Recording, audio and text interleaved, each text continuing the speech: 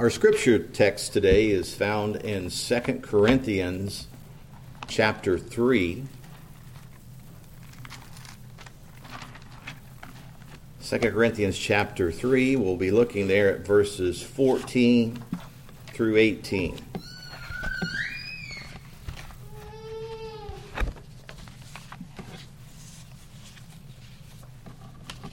Again, 2 Corinthians chapter 3, verses 14 through 18.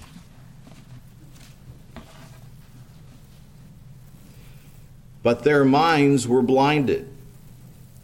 For until this day remaineth the same veil untaken away in the reading of the Old Testament, which veil is done away in Christ. But even unto this day, when Moses is read, the veil is upon their heart. Nevertheless, when it shall turn to the Lord, the veil shall be taken away. Now the Lord is that Spirit, and where the Spirit of the Lord is, there is liberty. But we all, with open face beholding as in a glass the glory of the Lord, are changed into the same image from glory to glory, even as by the Spirit of the Lord. And again, may God bless this reading of His holy word. I'm going to be preaching twice for you today, of course, this service now and our afternoon service. And my title is the same for both sermons because they're both coming from this text. It's called Free Indeed. Those are two words that we read in the words of Christ from John chapter 8. And so we'll be looking at that subject from this text. I'd like to let you know ahead of time that this afternoon service, because of, who I am and my background, will have some church history and American history integrated into it. And so I hope that's exciting to you. You may know that my brother Mark is a part of the Free Church, teaches church history at Geneva Reformed, and also teaches at Bob Jones University. So history has a thing with us. I also met my wife in U.S. history, because we were both history minors. So history kind of permeates everything. Of course, we're looking at a historical book that God has inspired. And so I hope that is exciting to you. If you don't like history, I hope by the end of today you do, or you will. And it's a wonderful thing, especially church history. So, and let me say too, reintroduce myself. Figure this is in order. It's like, who is this fellow here in our pulpit today? My name is Chris Sidwell. I'm the middle of three boys. Our younger brother, Mark, my older brother. Our younger brother is Randy, who lives in Illinois. And we are native Hoosiers. So it's good to be back home in Indiana. Once again, I grew up in Newcastle. And kind of our background is our folks were Southern Kentuckians for many, many, many generations. I'm a first-generation Hoosier. Lived here for 18 years, went to Newcastle. At that time, Newcastle Chrysler High School, because Chrysler was the main employer in our town, and most of my relatives worked there. And my father did not. He worked for a corporation called Dana, or Perfect Circle, so maybe that's familiar. But the automotive industry was big in our family, and my first vehicle was a 74 Duster that I wish I had back even today. But it's good to be with you all. Good to be back in Indiana. I'm so thankful for the Free Church, my brother being a member. I was reminiscing a little bit about the Free Church. The first man I ever heard preach was Dr. Ian Paisley. That's a good place to start. When I was a student. And then my brother joined the Free Church, and I was able to hear Dr. Cairns on a few occasions. Then I formed a close friendship with a brother I was able to see here back in October, Reggie Kimbrough. We met in Pittsburgh, where I've been living for 30 years now. And he came for a conference, and he's been a dear friend. Was able to see him at the Week of Prayer back in October for the first time in many years. And so I appreciate him. Of course, your pastor, Pastor Bannister, gotten to know just in more recent days. And I was reminiscing of a special blessing that was given to me. Our church hosted a conference that the Free Church is a part of. I'm actually a minister in the Bible Presbyterian Church. That's where I've been for a number of years. And we hosted the American Council of Christian Churches national meeting a number of years ago. And we're so privileged to have Dr. and Mrs. Frank McClellan at our church. So that was quite a blessing. And we were given an invitation to visit them in Toronto, and that hasn't happened yet, but I hope so in some future time. But it was good to get to know them and to have them with us. So there are a lot of connections that I've had with many of your ministers, and again, a privilege to be here with you all today. Our subject is free indeed. And again, I read those words from the lips of Christ as he said that if we are in him, we are free indeed. And I want us to look at this subject in two ways today. And in my sermon this morning, there's going to be 2 points. I like to give kind of my outline at the beginning. That way, hopefully, I'll know and you'll know where we're going together, God willing. I want us to see, first of all, the background on the book of Corinthians. The background. It's always good to know the context of these books, and the Apostle Paul being our author, there's a few things that we need to know, or maybe to hear again, in case we do know them. And then secondly, I want us to see the biblical direction from bondage to freedom. So we'll see the background on the book of Corinthians, and then the biblical direction from bondage to freedom. And again, we'll follow that up even more practically this afternoon. Let's talk about, first of all, then, the background of the book of Corinthians. We believe it was written approximately in AD 56. Of course, our New Testament was being written in the first century as God inspired the authors, the human instruments that were used. And, of course, the Apostle Paul wrote the majority of what we have in the New Testament. And Corinthians, 1st and 2nd, is what we read. He speaks of other words in his epistles here that he had written to the Corinthians, ways of rebuke or encouragement. So we know that he had a great burden for this church. It was actually on his second missionary journey the Apostle Paul traveled to Corinth. And he was there, as we're going to see in a few moments. We'll have a reading from the book of Acts in the context of when he was in Corinth. But he was there about 18 months in getting this church planted. Now, the region of Corinth is Greece. It's in Greece. It was a port city, and it was a trade route back in the day. Now, it actually sits on what is called an isthmus, and that's not a speech impediment there, but an isthmus, which is actually a narrow strip of land bordered by water on both sides. So you know that region. If you look at a map, I have a great love with maps even to this day, and you'll see where Corinth is located, both ancient and even the modern day Corinth. Now, the culture of that place is that it was very cosmopolitan, very much a city from people all over the world, but was also a very worldly city as well. Probably in the day when Paul was there, at the time of the writing that we have here, was about 500,000 people. So that was large for back in that day especially. So it was a city with a lot of trade, a lot of activity, a lot of people, a lot of worldliness. Now we think of that region historically, we think of Greece and their love of sports. And the Apostle Paul often made references to sports, so he must have had some enjoyment of sports himself, as the way he references at times in his epistles. But the Olympic Games that we know of, even our modern Olympic Games, well, they had the ancient Olympic Games, but Corinth didn't want to be outdone, and so they had their own rival form called the Isthmian Games. So they had their own sports festivities that were ongoing there in that region. Now, talking about the culture and its worldliness, they were godless, but they were polytheistic. I'm sure you follow me on that. They were godless. They didn't know the true God. Remember, Paul was in a nearby city 50 miles away in Athens. So Athens to Corinth is about 50 miles, and saw all of the godlessness and the idol worship. And remember that there was that one idol, in case they had left one out, to the unknown God. Well, Paul took that occasion to say, this unknown God that you're talking about, let me declare him to you. And so when he went here to Corinth, he went to a place of people who did not know the true God. So a very worldly place, a godless place. One of the things that was known for to show how pagan they were was the temple of the goddess Aphrodite, the goddess of love. And there, thousands of temple prostitutes worked their trade there in that area. I mean, a terrible, horrible situation, but that's what was going on, the godlessness, the perversion, the sexual promiscuity. But that's where they were in this area. And actually, Corinth, there was a term that was used to describe the area or a person that had been under their influence, to be Corinthianized.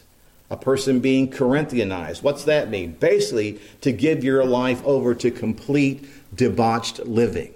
So we're seeing what a worldly, godless, terrible area it was. But Paul, that apostle to the Gentiles, God leading him, went and proclaimed Christ.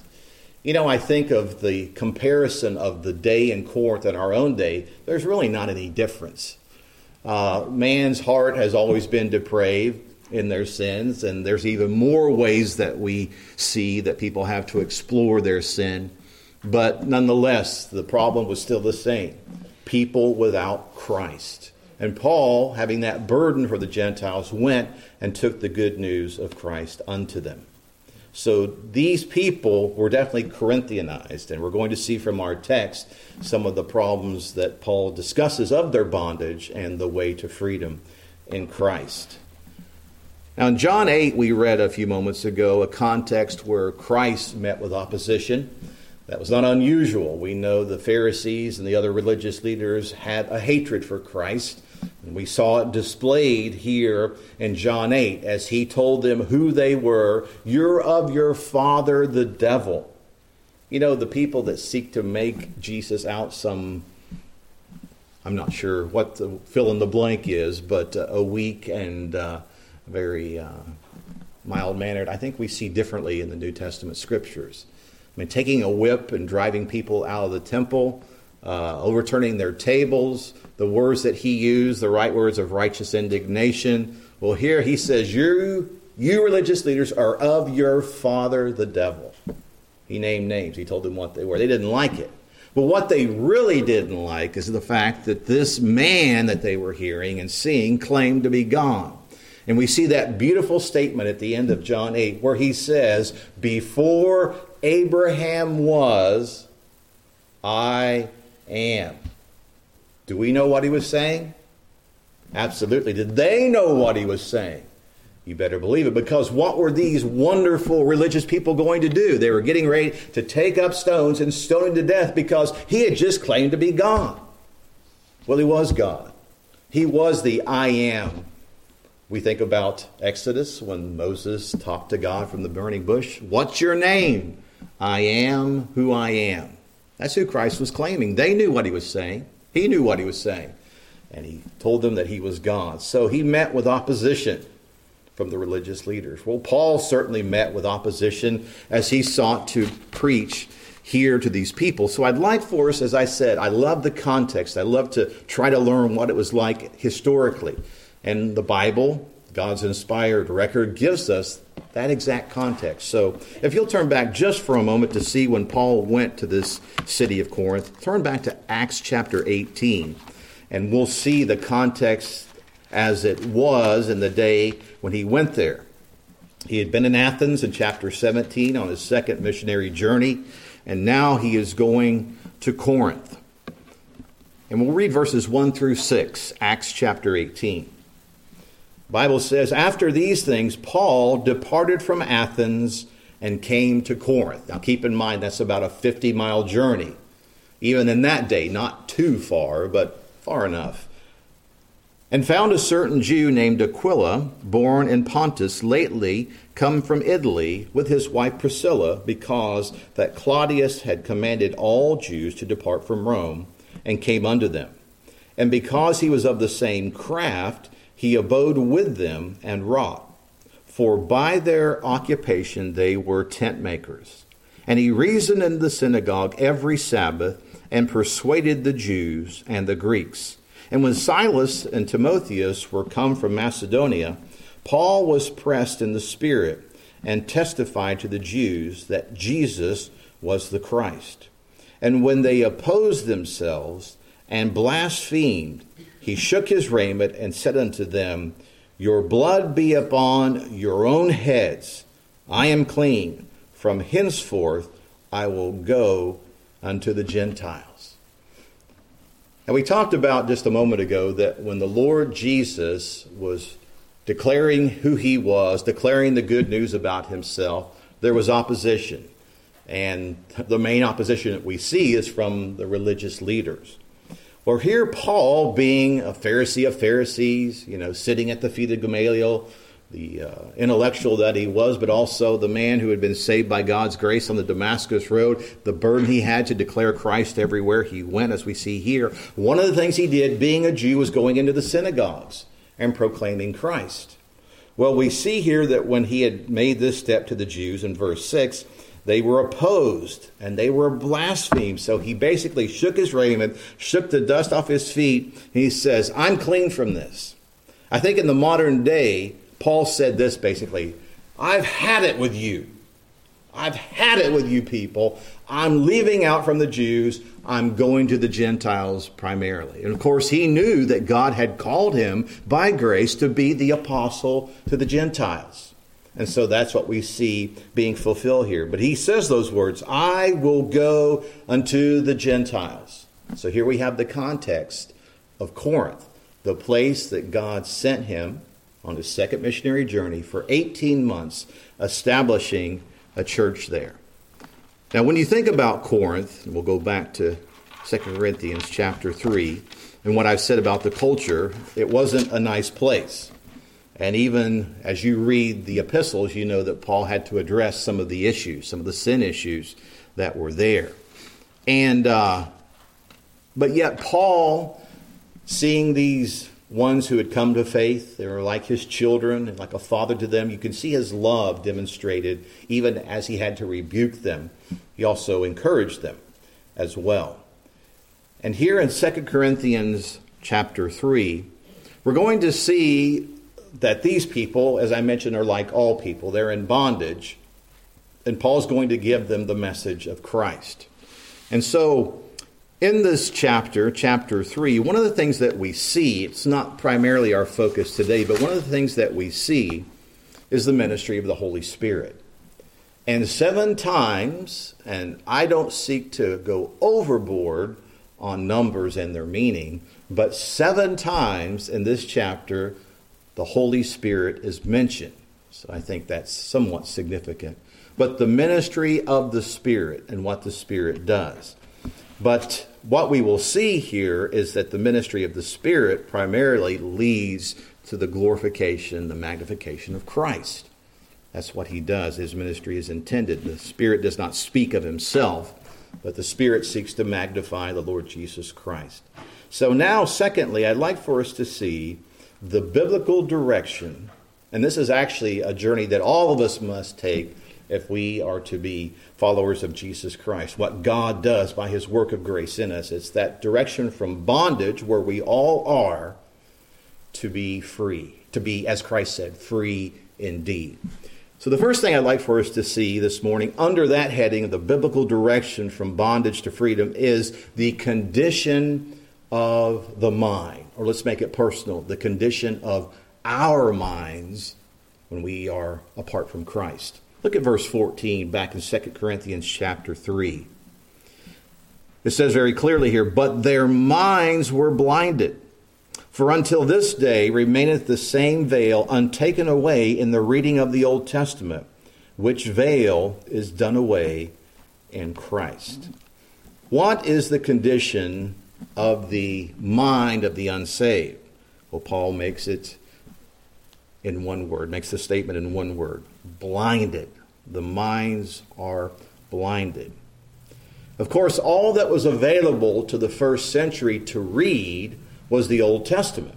As I said a moment ago, the New Testament was being written in the first century. So what they had to read to refer back to was the Old Testament. But as Paul says, in their minds being blinded, their minds, as we'll talk about in a moment, being veiled, when they were reading the Old Testament, they didn't see the truth of Christ. I mean, think, for example, The Ethiopian eunuch, when he was in the desert, and Philip was called by God to go witness to him, he had the Old Testament scriptures open, didn't he? And he was reading the passage from Isaiah 53. Think about how clear that message is in Isaiah 53 of the person and work of Christ. I'll tell you a quick story, true story. There's a minister that I've not met, but I know of him and his testimony. And his testimony is called From Freud to Jesus. Kind of shows you where he was. And some of you may know of this man as I give you that. You can actually see it, with the technology online. But From Freud to Jesus, he was a New York Jew. And very educated, very worldly. And kind of a long story short, he was a part of a man's ministry that, this little history again, a little aside, that the first man that was ordained in the Bible Presbyterian Church, this may surprise you, was Francis Schaeffer. It's probably a name that you've heard or read his writings possibly. So he was the first man ordained back in the 1930s.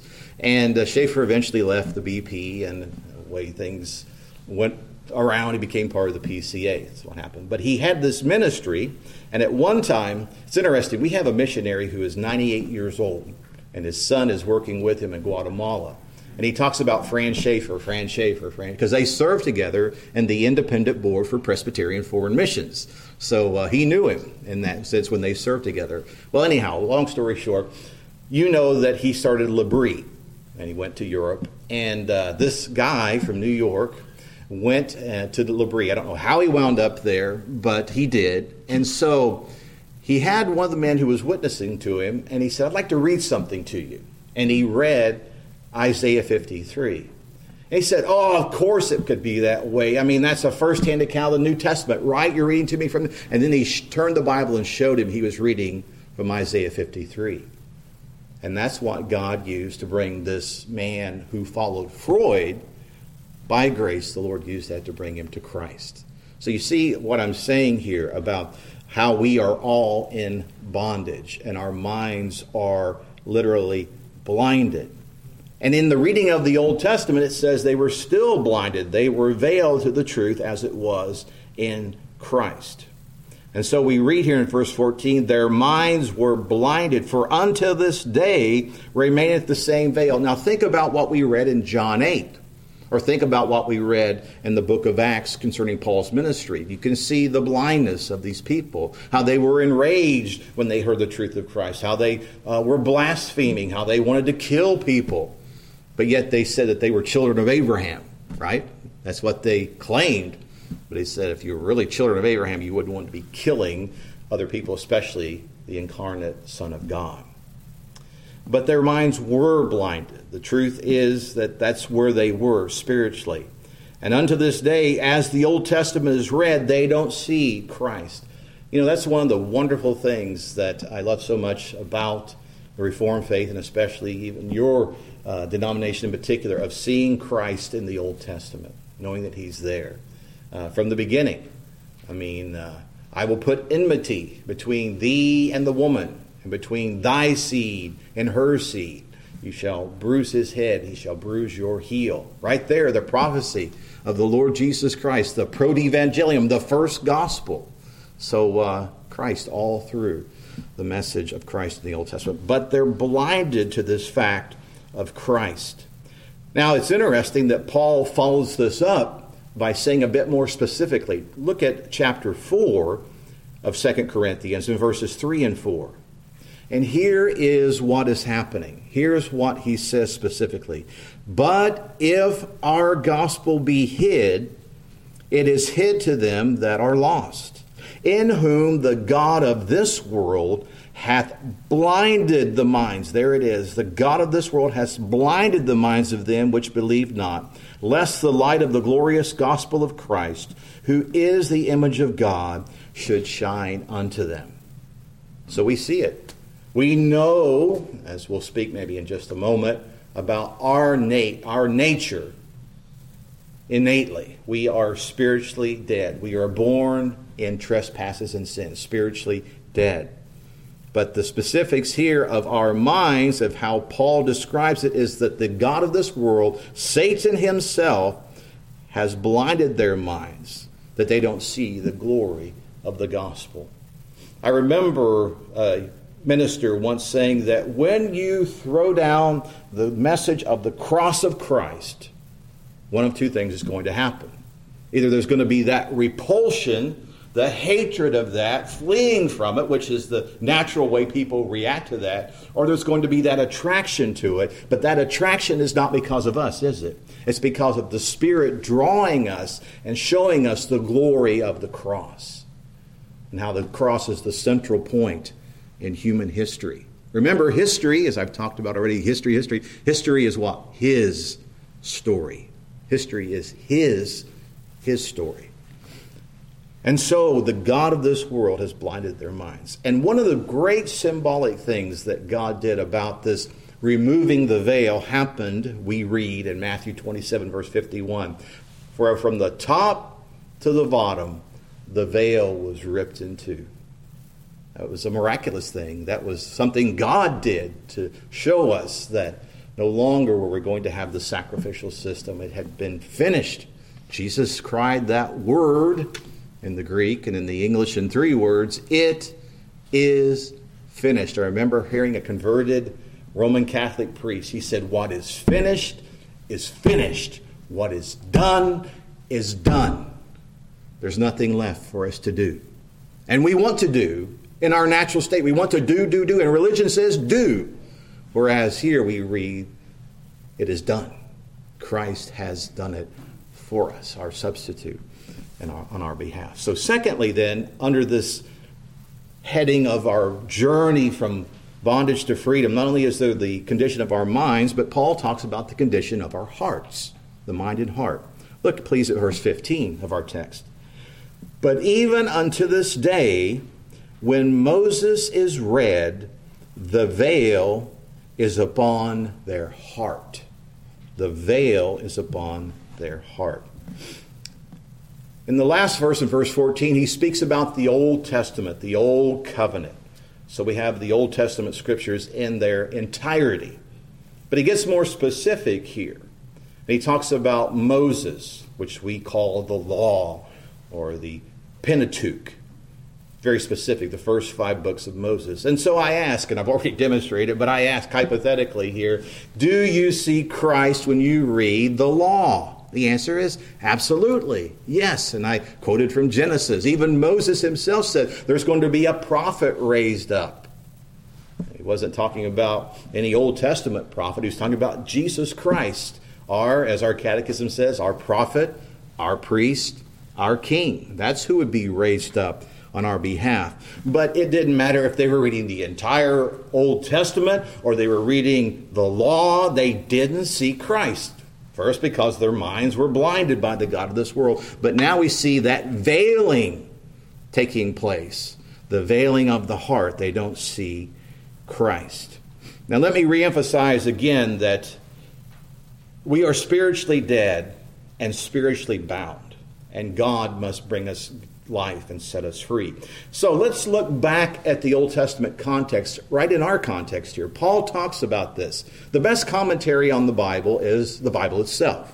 And so Paul speaks about this veiling. So if you'll look here in chapter 3, beginning at verse 7, let's look at what Paul says concerning Moses and the ministry to Israel. Verse 7, "But if the ministration of death, written and engraven in stones, was glorious, so that the children of Israel could not steadfastly behold the face of Moses for the glory of his countenance, which glory was to be done away, how shall not the ministration of the Spirit be rather glorious? For if the ministration of condemnation be glory, much more doth the ministration of the righteousness exceed in glory. For even that which was made glorious had no glory in this respect, by reason of the glory that excelleth.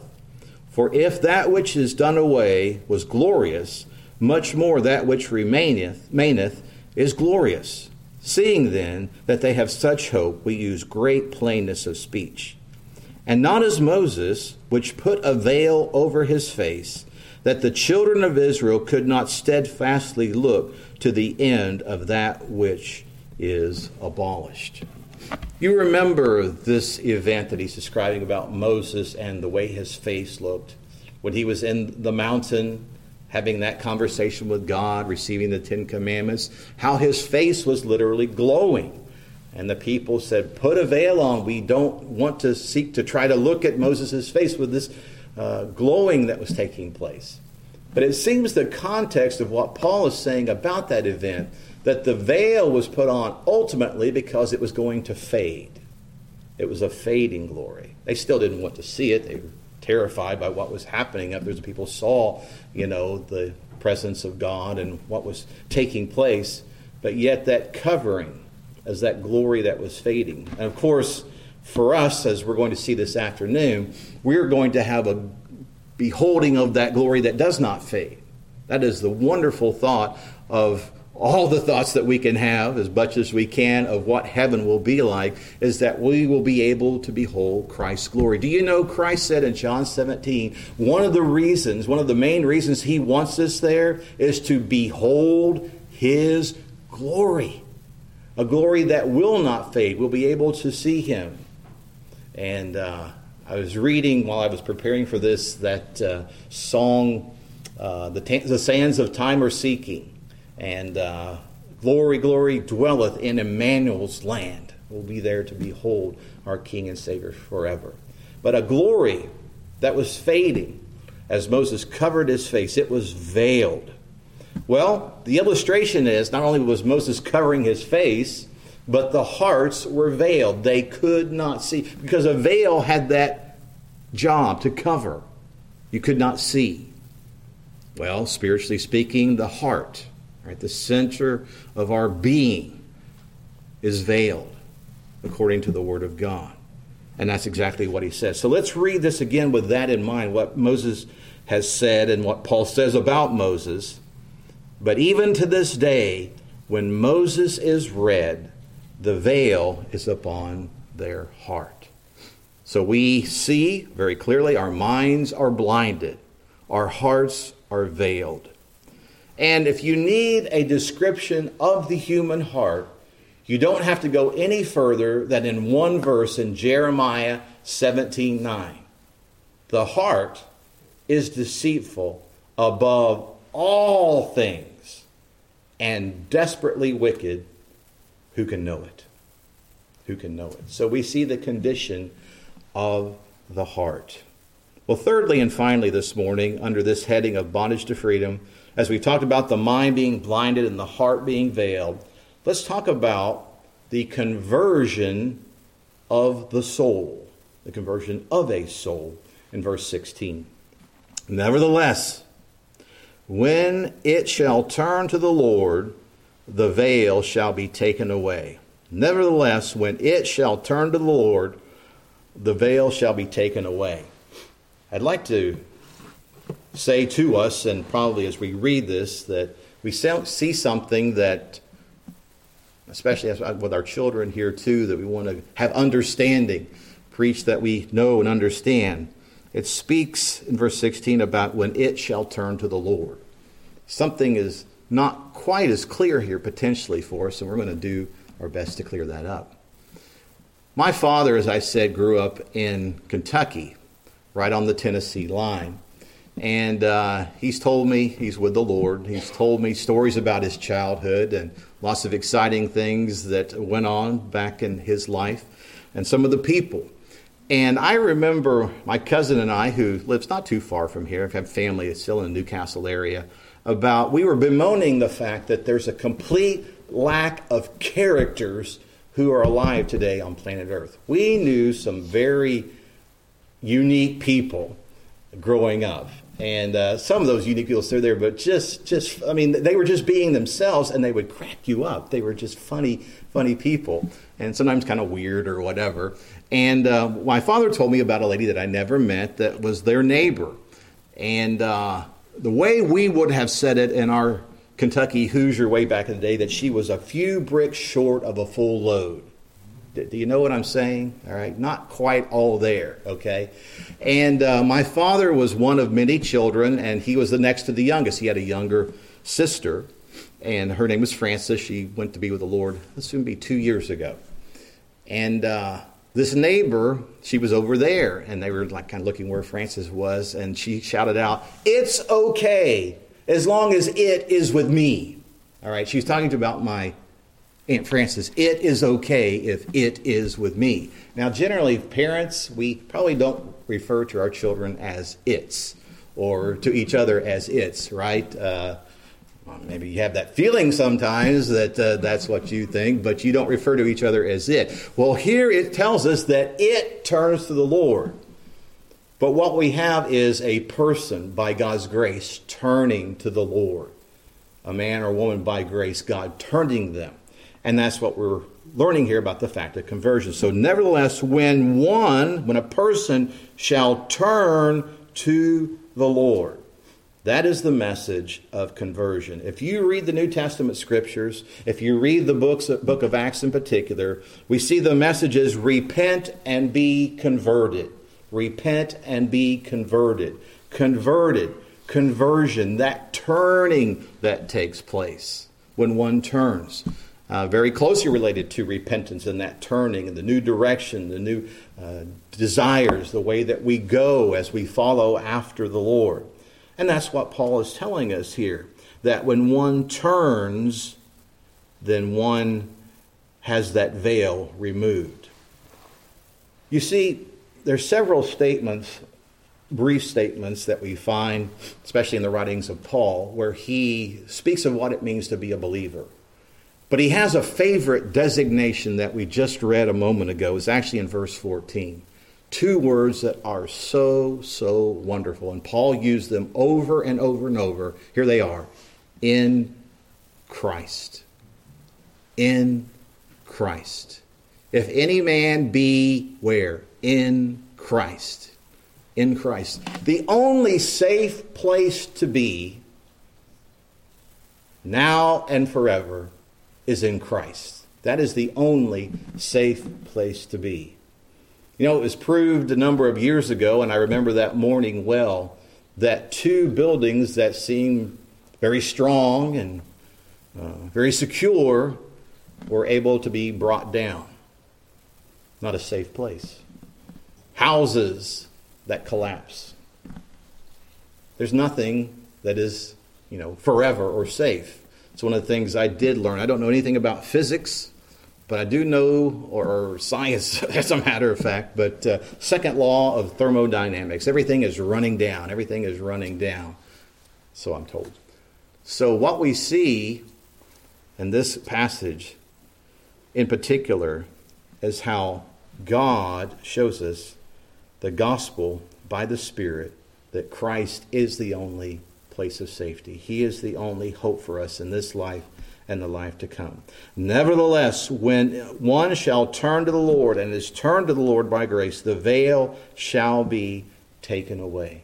That veil being removed, that we can see Christ by faith. Christ can be seen by faith through God's grace. And the Holy Spirit, one of his tasks as we read about the ministry of the Spirit, is to magnify the Lord Jesus Christ. What a wonderful, wonderful passage here that in this brief section Paul emphasizes of how we can be free. Christ said in John chapter 8 that through him we can be free indeed.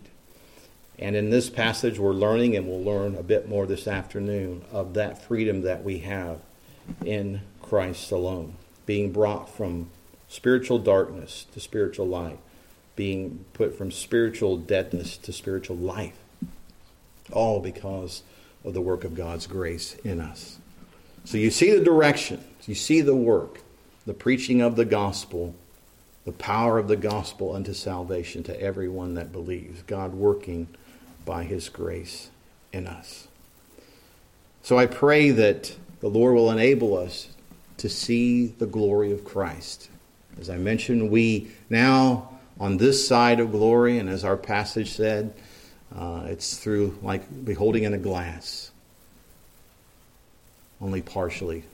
Oh, it's a blessing to walk by faith and not by sight, but what it will be for us in that day, a glorious day of Christ coming when we will be with him. If he does not come before our death, then when we are absent from the body, are present with the Lord. And then 1 Corinthians 15 speaks of that wonderful resurrection, which is ours in Christ, to see him as he is, to behold his glory. So may God help us, and I trust this morning that God has worked in you in such a way that you are a believer in Christ. You are a follower of Christ. You are in Christ, the only truly safe place to be. I mentioned about my family a little bit, and I remember leaving the graveside when my father had passed away. And, of course, my mother, a few years later, was laid to rest there, too. They're buried in Kentucky, back in the area where they were from. And she said, Chris, the only thing that matters when we lay our heads down on the pillow tonight, the only thing that really matters is knowing Jesus Christ. That's all that really matters. I think of all the things they're pursuing and they're running after and they're doing, and even for ourselves. I know we must live in this world. We're in it. We're not of it. But the only thing that really matters is knowing Jesus Christ. And this passage, I think, helps us to focus that, again, for our own responsibility of sharing this good news message, but also living in light of that in our own lives. So to God be the glory, great things he has done. Shall we pray? Father, we thank you for the message of the Lord Jesus Christ. We know that he loved us and gave himself for us. And so, Father, we praise you that this day, that as we have read your word, we have been able to see Christ. We see the ministry of Christ. Father, we thank you for this apostle to the Gentiles who went and often hazarded his own life to give the good news to the Gentiles. These people in Corinth who were in the bondage of iniquity. He went and preached Christ. Father, we thank you that there was a time for us, too, when we were able to hear that good news message. For the message is always the same. The message has not changed. And we thank you that the gospel truly is the good news of Jesus Christ and his finished work. Lord, we ask your blessing upon this congregation. We thank you so much for the Indianapolis Free Church and for the ministry of the Free Church here and in other parts of the world. We ask that you would empower your servants who proclaim the word, that you would fill them with your Spirit to preach Christ. Lord, may souls be turned to you. May they come to know the Lord Jesus Christ. Father, I pray for your work of grace here in our lives, because we are told that we are to grow in the grace and knowledge of our Lord and Savior, Jesus Christ. Help us to do just that. Oh, Lord, we know that that is your will for us, and we pray that we will see it take place. Father, we praise you for your mercy, love, and grace to us. And we thank you that you so loved us that you gave your Son to die in our place. And so we ask now, Father, again, as we have prayed, that you will help us in what we have heard, now to practice what we have learned. And Father, as your word tells us, whether we eat or drink or whatever we do, may we do all to the glory of God. And we pray this in the precious name of Jesus Christ. Amen.